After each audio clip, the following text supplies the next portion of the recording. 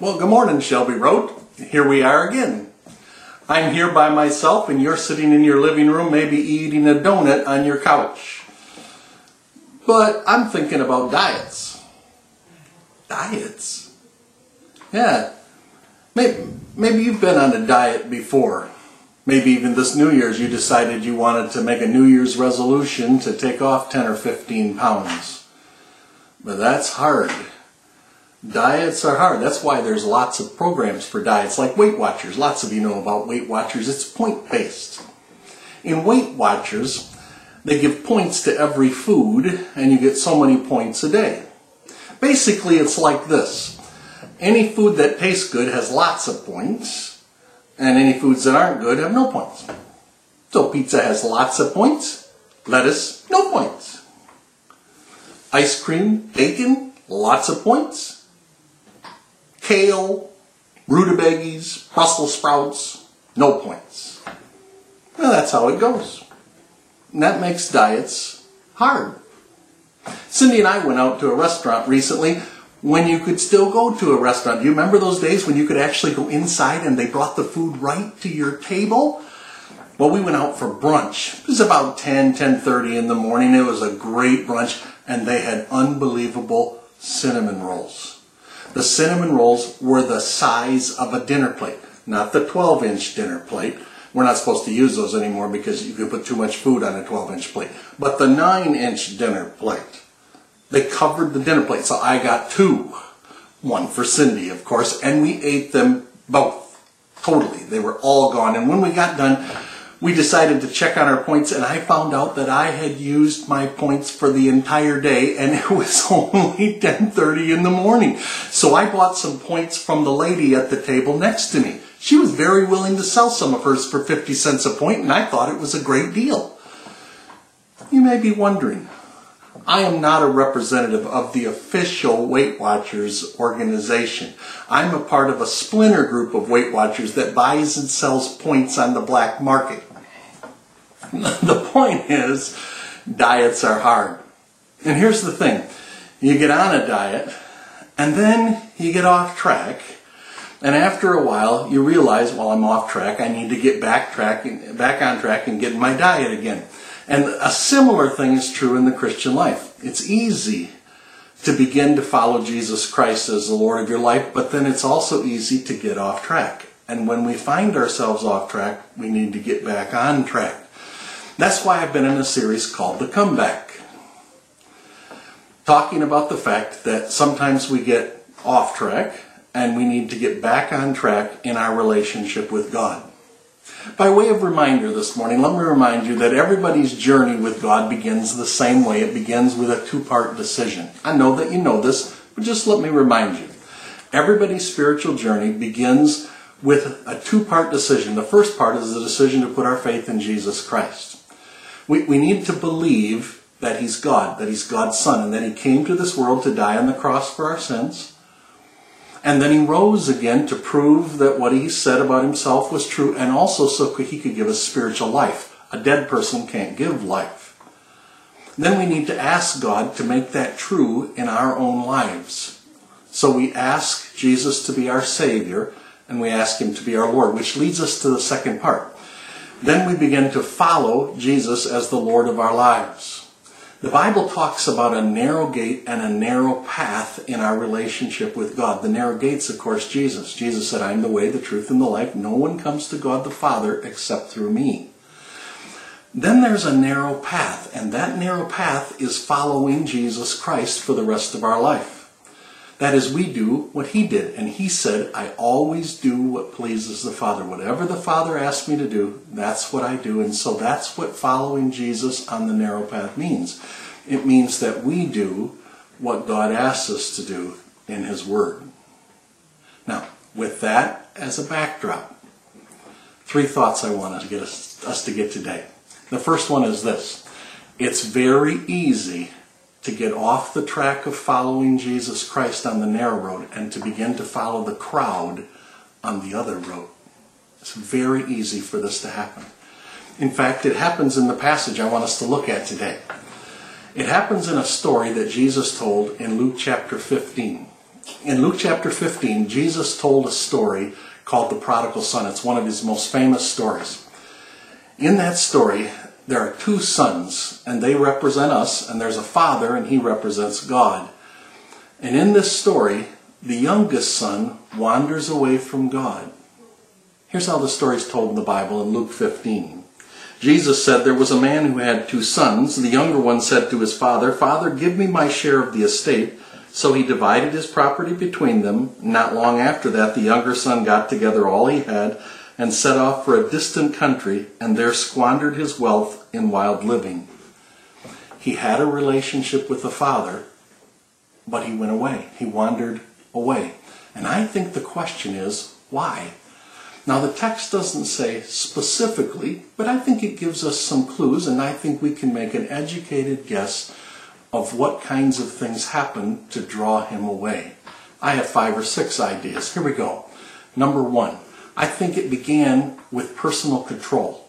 He wanted to control his own life. He was tired of doing what the father said.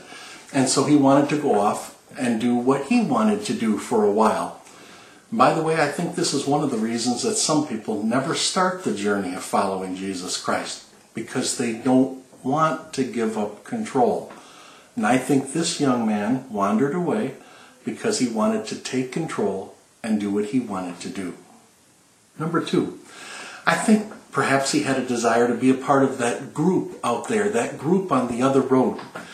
There's a small group that follows Jesus Christ on the narrow road, but there's a big group that's a part of the crowd on the broad road. And I think perhaps he wanted to be a part of that in crowd. He hadn't been for a while, but he wanted to be in, and so he wandered away.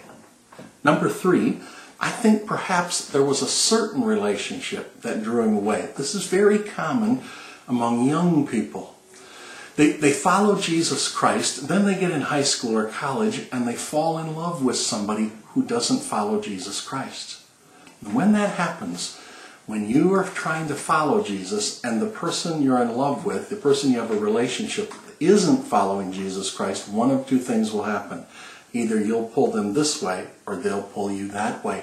And I think perhaps that's what happened to him.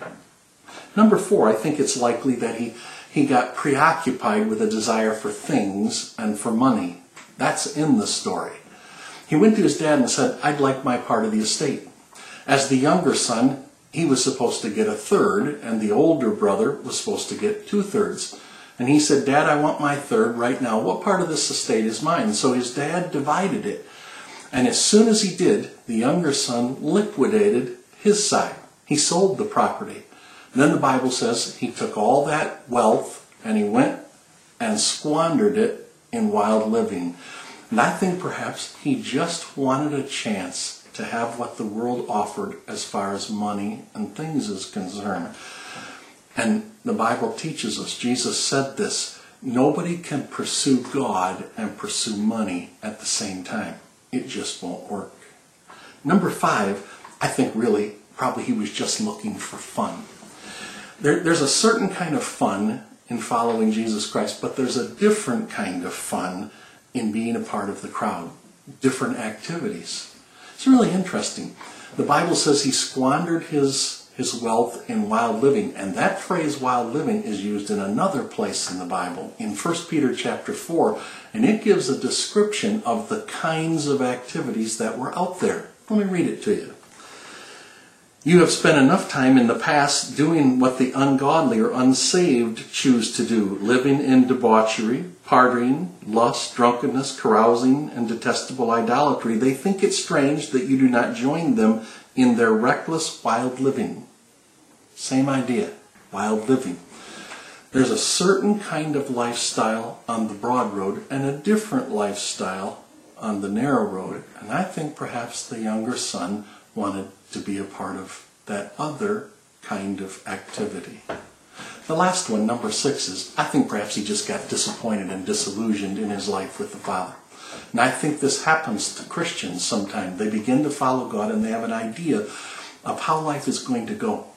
They think they're going to have a wonderful life and God's just going to bless them constantly. They aren't going to have trouble when they pray. God's always going to say yes. Well, God always answers, but he doesn't always answer yes. And so sometimes people just get disillusioned and disappointed, and so they walk away. And that's what happened to this young man. And that's when the crisis hit. There's often a crisis. Let me read it to you. In Luke 15, beginning at verse 14, he says, after he had spent everything, there was a severe famine in that whole country. That was the crisis. And he began to be in need, so he went and hired himself out to a citizen of that country who sent him to his fields to feed pigs. He longed to fill his stomach with the pods that the pigs were eating, but no one gave him anything. And when he came to his senses, he said, how many of my father's hired servants have food to spare, and here I am starving to death? I will set out and go back to my father and say to him, Father, I have sinned against heaven and against you. I'm no longer worthy to be called your son. Make me like one of your hired servants. So he got up and went to his father. And in this passage, we learn something. It's our second lesson, and it's this. Many comebacks begin with a crisis. It's actually why I thought this story really applied to us today, because we're in the middle of a crisis. And God often uses crisis situations to get our attention. That's what he did with this young man. It says when he came to his senses, that is, God kind of shook him awake. God was trying to get his attention, and he used the crisis to do it. And I wonder if God might be using this crisis to get our attention as well. This young man kind of woke up and realized that his life wasn't working. And so he began to make some changes. He began to ask some questions. And that's a good thing to do in the middle of a crisis. One question to ask is, who can we trust during this crisis? And the answer to that's God. We talked about that last week. Can we trust God during the crisis? And the answer is yes. Why? Because he's right here and he'll be faithful. But it's not the only kind of question to ask. The young man began to ask the question, is my life working? And the answer was no, it wasn't working. And we can ask ourselves these questions. Am I where I should be? Am I doing the things I should be doing? Is my life what it should be? Because perhaps we've gotten away from God. Perhaps we've gotten far away from God. Perhaps we're not that far, but we're not close to God. Perhaps we've just moved a little ways from God. And God might use this crisis to try and speak to us, because he does this. He speaks to us during difficult times in our life. Many times, our comeback to God will begin during a crisis, and it can happen today. Now, every time we make a comeback, number 3, every time we make a comeback, it requires different choices. So the young man, it says he came to his senses. It's like he woke up. And when he did, he said, this isn't working. This isn't working. My life isn't working. And so he said, I'm going to go back to the Father. I'm going to turn around and go. And then he took a first step. And that's exactly what we need to do. If we find ourselves far away from God, or just not right with God, or just a little way from God, we need to say to ourselves, this isn't right. I'm not doing what I should be doing. And we can make a turn and move back to the Father, and it requires a first step. I say, well, Pastor McNeil, I don't know what step to take. Well, I want to suggest a couple to you. Number 1, talk to God. That's what he did. That's what the young man did. He said, I'm going to go home and talk to my Father. Talk to God. Just tell him you're off. Tell him you sense it, that it isn't right now. And here's what will happen. You'll find that he'll be there. He says, if you seek me with your whole heart, you will find me. Start by talking to God. And number 2, get into his word. That's how he talks to us. Start reading the Bible again. You said, I don't know where to read. Start in the book of Psalms. Read Psalms. It's a good book to read during a crisis. Billy Graham used to read 5 chapters of Psalm, 5 Psalms every day. Why don't you do that? In a month, you'll have read the whole book. You're going to need a little extra time on the day you get to Psalm 119. But 5 Psalms a day, and you'll go through the book in 1 month. That's a good place to start. If you want another place to start, go to the New Testament. Start in Matthew, Mark, Luke, John. Those Those are the books that teach the life of Jesus. If we're followers of Jesus, it's a good thing to do, to read what Jesus did and what he said and what he expected of his followers. Number 3, connect to the people of God. Connect to the family of God. You say, well, the churches aren't open. I know we're connecting this way right now.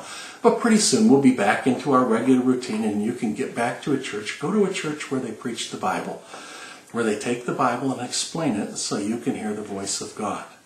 And number 4, maybe you just need to make a change. Maybe there's something that you're doing right now that's keeping you away from God, or maybe there's something you need to start to do that will bring you closer to God. Perhaps you know it right now. Perhaps you know there's a habit or an activity you have and you need to stop. Well, now's the time to take that step and do it. Perhaps there's something you need to start. Maybe the path back to God is by forgiving someone. There's always a first step. And I want to encourage you to take it today. And when you do, you'll find that God will be there waiting for you. I think some people are afraid that if they head back to God, he'll be upset with them. He'll be disgusted with them. But that isn't true. In fact, I want to read how the son meets his dad. The Bible says, while he was still a long way off, the son's on his way home, while he's still a long way off, his father saw him and was filled with compassion for him. He ran to his son, threw his arms around him and kissed him. And the son said to his father, Father, I've sinned against heaven and against you. I'm no longer worthy to be called your son. And he had more he wanted to say. Remember, he wanted to say, I don't deserve to be a son. I want to be a servant. But the father just cut him off. The father cut him off and said, the father said to his servants, quick, bring the best robe and put it on him. Put a ring on his finger and sandals on his feet. Bring the fatted calf and kill it. Let's have a feast and celebrate. For this son of mine was dead and is alive again. He was lost and is found. The father wanted the son to come back. He was eager. He ran to meet him. He was full of compassion and full of love, full of joy. And that's how God's going to respond to you. You say, Pastor Manil, you don't know how far away from God I am. It doesn't matter. God the Father always wants his children to come back. That's what the young man said. I will set off and go back to my Father. And here's the thing. Even when we wandered away, we can make a comeback. It often starts during a crisis because God's got our attention and so he can speak to us.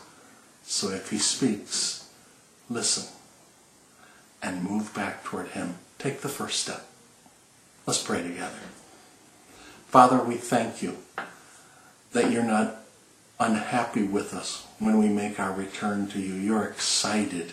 You want us to come back. You want us to have a close relationship again. So, Father, I pray for all of us that we'll listen for you to speak during this crisis. Father, help us to see that you often use difficult times to speak to your children. So during this time, I pray that we'll be open to hear you speak. And Father, we'll be drawn to a closer relationship with you. We pray this in Jesus' name. Amen.